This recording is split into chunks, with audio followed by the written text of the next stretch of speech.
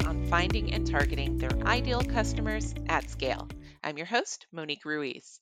Back in November, we did an episode all about the 2020 census because we were being bombarded with questions from our clients about the data. But unfortunately, at the time, there was limited information to report back. We're now in July of 2022, and we've got a lot more to share. So I brought back my guest from the previous episode, Eliza Albert, and I've added a new guest, Rachel Cortez. They're going to give us some updates on what's been released by the census, some of the controversies that have recently been uncovered, and what data providers like Claritas plan to do knowing this information. And I'm going to ask them some questions you all have asked us, like, is the census really the gold standard for demographic data? So, since we've got some juicy questions to get into over the next 20 minutes, I'll go ahead and bring both Eliza Albert, Senior Product Strategy Manager at Claritas, and Rachel Cortez, Senior Demographer at Claritas, on to give the people their answers. Eliza, welcome to the Marketing Insider. Thanks, Monique. And Rachel, welcome to you as well. Thank you. So, Eliza, I'm going to start with you since you've been on the podcast before. Can you give us a quick refresher as to what your role entails and what your areas of expertise are? Yeah, sure. So I'm one of our senior product managers, and the biggest products I manage are, of course, our demographic products and our cartographic products. So I have a lot of knowledge about the census data, also other releases from the Census Bureau that we use, as well as the geographic levels that the census releases and other ones that Claritas provides data for. Awesome. And Rachel, it's your first time on the podcast, so our listeners might not be as familiar with you. So, can you give us the rundown on your role in areas of expertise? Sure. So I've been at Claritas for a few months now. I work in the demographic team. Our main responsibility is creating the population estimates and projections for the small area geographies.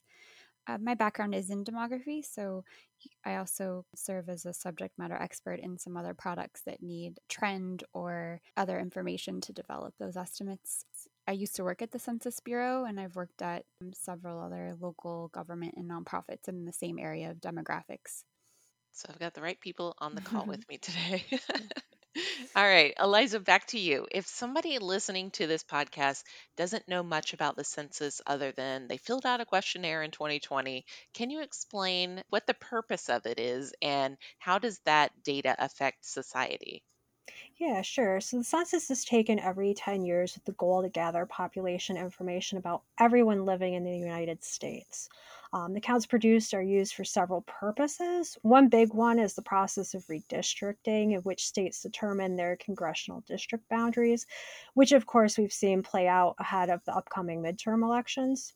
But they're also used by several levels of government for allocating funds and other resources, and many types of organizations make use of this data in their planning, including our data users.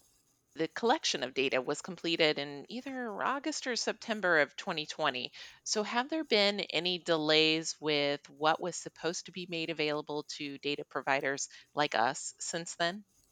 Yes, so all releases were delayed because of the pandemic. Also, the new deferential privacy method that's being applied to the data this time has also been an important factor, especially with the demographic and housing characteristic files, or DHC, which we're still waiting for. The DHC is a replacement for what used to be known as Summary File 1 or SF1 data. So it will contain a significant amount of data from the 2020 census. After the 2010 census, we already had SF1 data at this point in our process, but the Census Bureau is planning to release the DHC by May 31st, 2023, so there's still quite a wait for that data. Yeah, so that also means that we'll have a lot more updates to give to give folks. Exactly. So Rachel, I want to bring you in on this next question because it has been a boiling hot topic in the news. Apparently, there have been some undercounts and overcounts of certain racial and ethnic groups within the US with regards to the 2020 census. How did this happen and what's the core issue here? Yeah, so the Census Bureau creates a survey and other measures to measure coverage, what they call measuring coverage. And that is where they assess after the census is over whether they overcounted or undercounted or correctly enumerated different groups, usually by race and ethnicity and sometimes age groups. And the census has been doing this for decades. And usually they do find that there are differences in the coverage for specific groups or ages. And this is usually just because certain groups by demographic characteristics can be harder to enumerate. Sometimes it's because certain groups are more likely to be renters than owners, or certain age groups can be harder to count. There's a lot of discussion about the undercount of children in the census, and that's usually because people may not know that they're supposed to count babies in the Mm, census. mhm, Or children might be from houses where they live with multiple generations, or they live with a mom and not the dad, but both parents are counting them, or neither is counting them because they thought the other parent was counting them, or something like that. So there's a lot of reasons why census, even though they're trying to reach every person in the country, might not be able to get that coverage.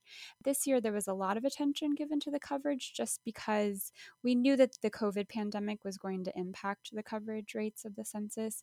And I think a lot of people were just interested to see how much disruption that really had on the resulting census counts. yeah, and I would kind of argue too that when you're self-reporting information, there's always room for error there. But do we Mhm. know yet if the Census Bureau is going to do anything to rectify the issue, or do they have any plans to, Mhm. or do we have any plans to correct the data that we put out? Yeah, so the Census Bureau has already said that they're not going to make any changes to the actual decennial census counts. And part of that is they've already used those data for redistricting, so changing them at this point would really not work within that planning period. But they're definitely interested in rectifying some of the issues that we might be seeing based on those coverage results. And they've assembled a group of researchers within the Bureau to investigate if it might be possible to use the coverage estimates to adjust their yearly population estimates. So the population estimates are different from the decennial census counts, but they're still really important because we use them for a lot of things like where to build schools and how much funding different communities might get. So those estimates are really important in the United States. They're also important to Claritas because we use them in our own demographic estimates. So we'll definitely be looking forward to hearing what the Census Bureau researchers come up with and how they feel like they're able to make adjustments to account for that kind of that really pretty sizable undercount in Hispanics and some other racial and ethnic minorities from the 2020 census. Hmm. And Claritas specifically, we've corrected some of the inconsistencies in the population and household counts, mostly at the block group level. And as Eliza already mentioned, the process of differential privacy, which is that new method that the Census Bureau used to ensure that users were unable to identify individual respondents and their products, that helps make sure that you can't identify someone living in a certain block or block group based on their characteristics. But in order to make that harder to do, the Census Bureau has to move some things around. So it's a lot more complicated than moving things around, but the things that they do make the data not so accurate. And sometimes it gives you values that might not make sense or be consistent at other levels of geography or other questions that you might have in the census. So we at Claritas looked at those inconsistencies and made some corrections just to make sure that the data are more reliable and usable at lower levels of geography, and also that we can look at the trends over time a little bit better without those disruptions caused by differential privacy. Yeah, so Rachel, did I miss, is there anything we're going to do to rectify the issue with the undercounts?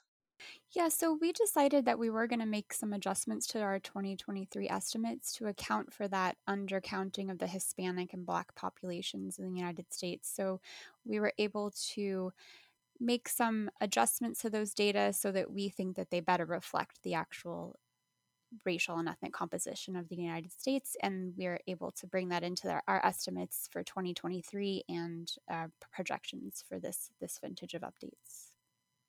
So you just came back from a workshop in DC where you presented on the DHC. So Mm-hmm, first, can you explain in layman's term what does DHC stand for? mm-hmm, I know Eliza said it a little while ago, but just right. remind us, and then give us a little insight into the purpose of the workshop. How did we get involved with it, and what some of those key takeaways were? Yeah, so as Eliza mentioned, the DHC stands for the Demographic and Housing Characteristics File. And as she mentioned, that's a new term for Census 2020. And the DHC files, if you think about them in kind of the suite of products that the census releases from the census, the decennial census, there's the PL94 files, which have already been released and were used for redistricting. And then there's these DHC files that have some more varied tables that come from it. So it has a lot more information.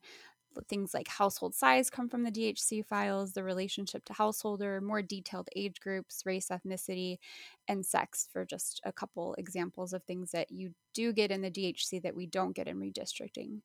So the Census Bureau asked the National Academy of Sciences to hold a webinar and workshop to talk about the issues that the differential privacy system that we talked about being instituted in those demographic and housing characteristics files.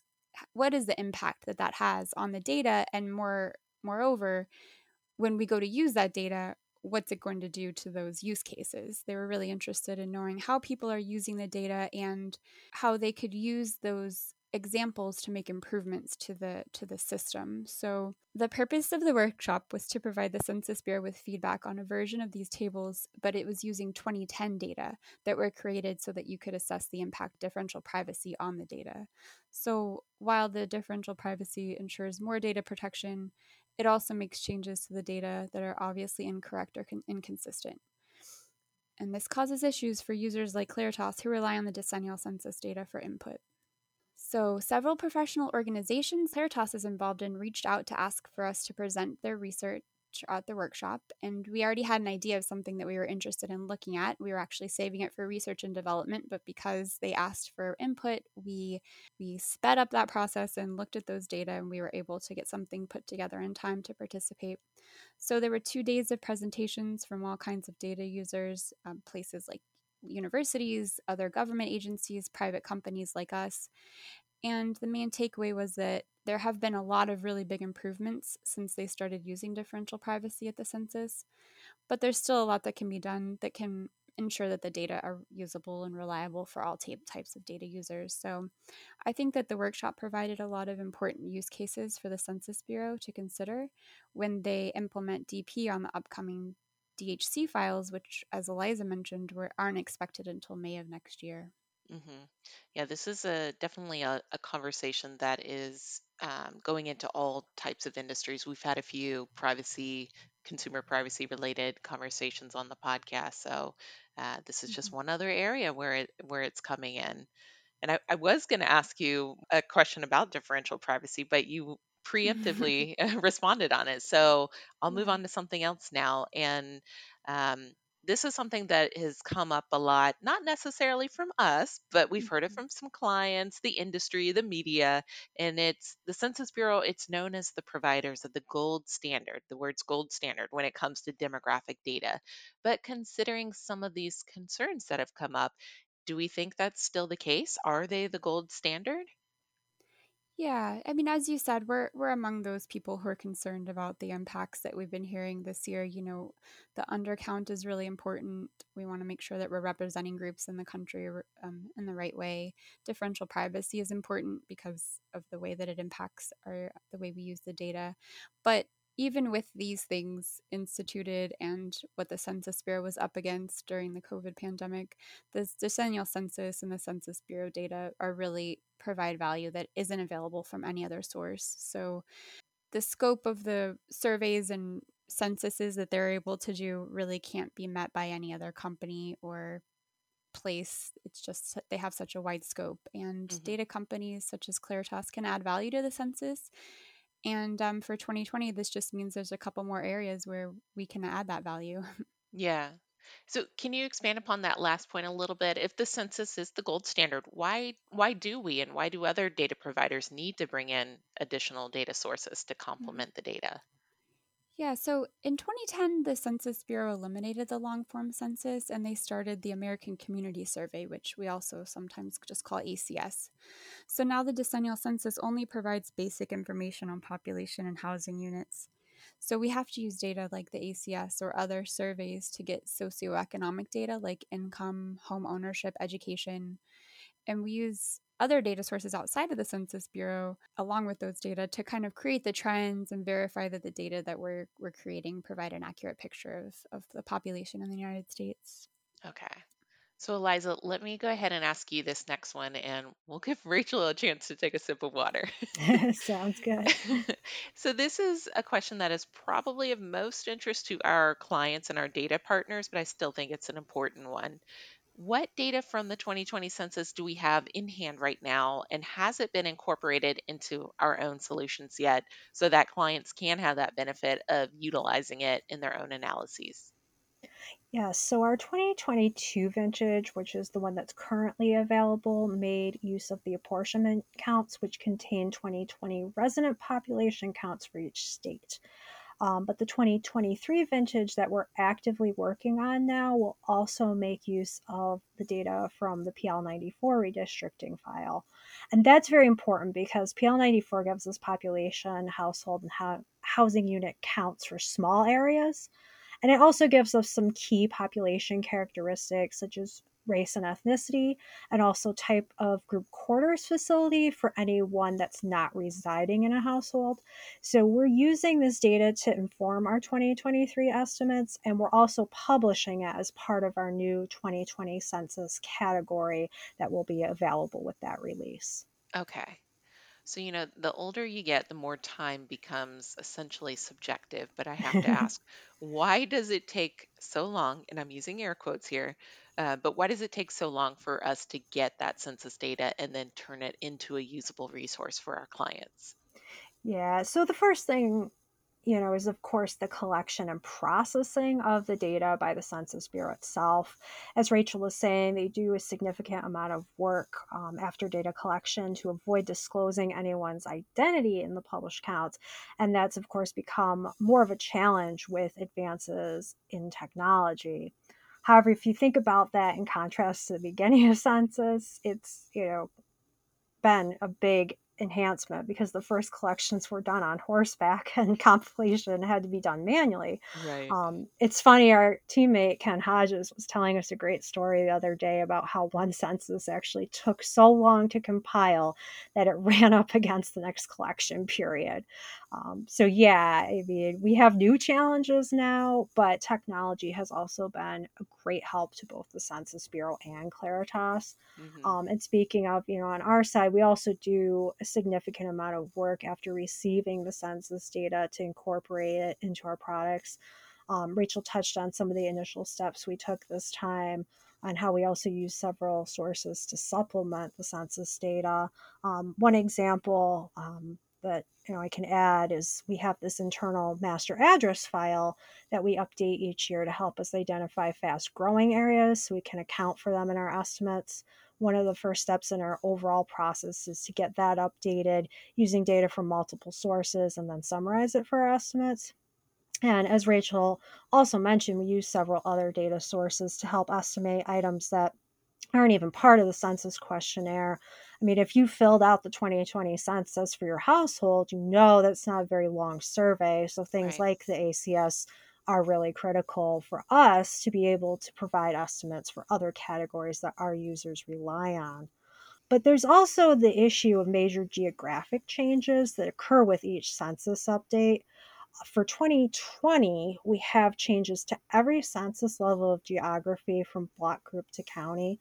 Also, blocks, we do publish limited data for the blocks. So we have to do significant work to incorporate these changes into our cartographic products because those are also a key input into the demographic products. And this is work that, these census boundaries normally there's no update. So those are just copied forward each year. But when we do these census switchovers, it's a significant effort on our part.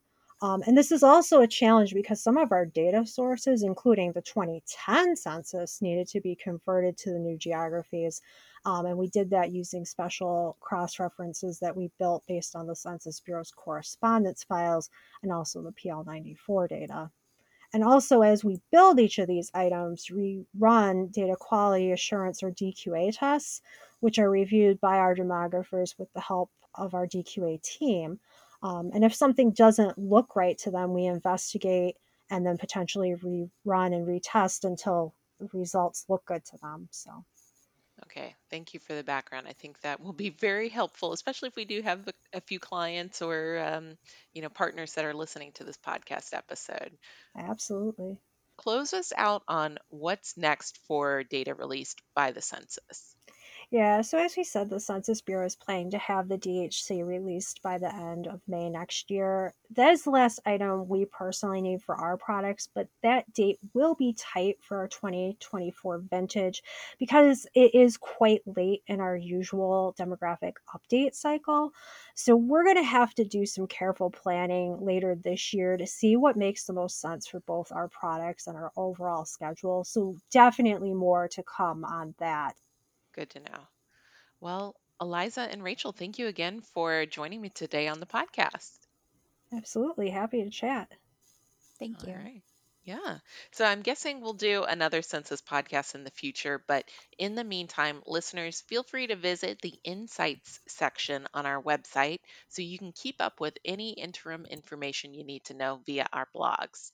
That said, that is all the time that we have for today. So I do want to again thank my two guests for joining me and thank those of you listening at home or on the go.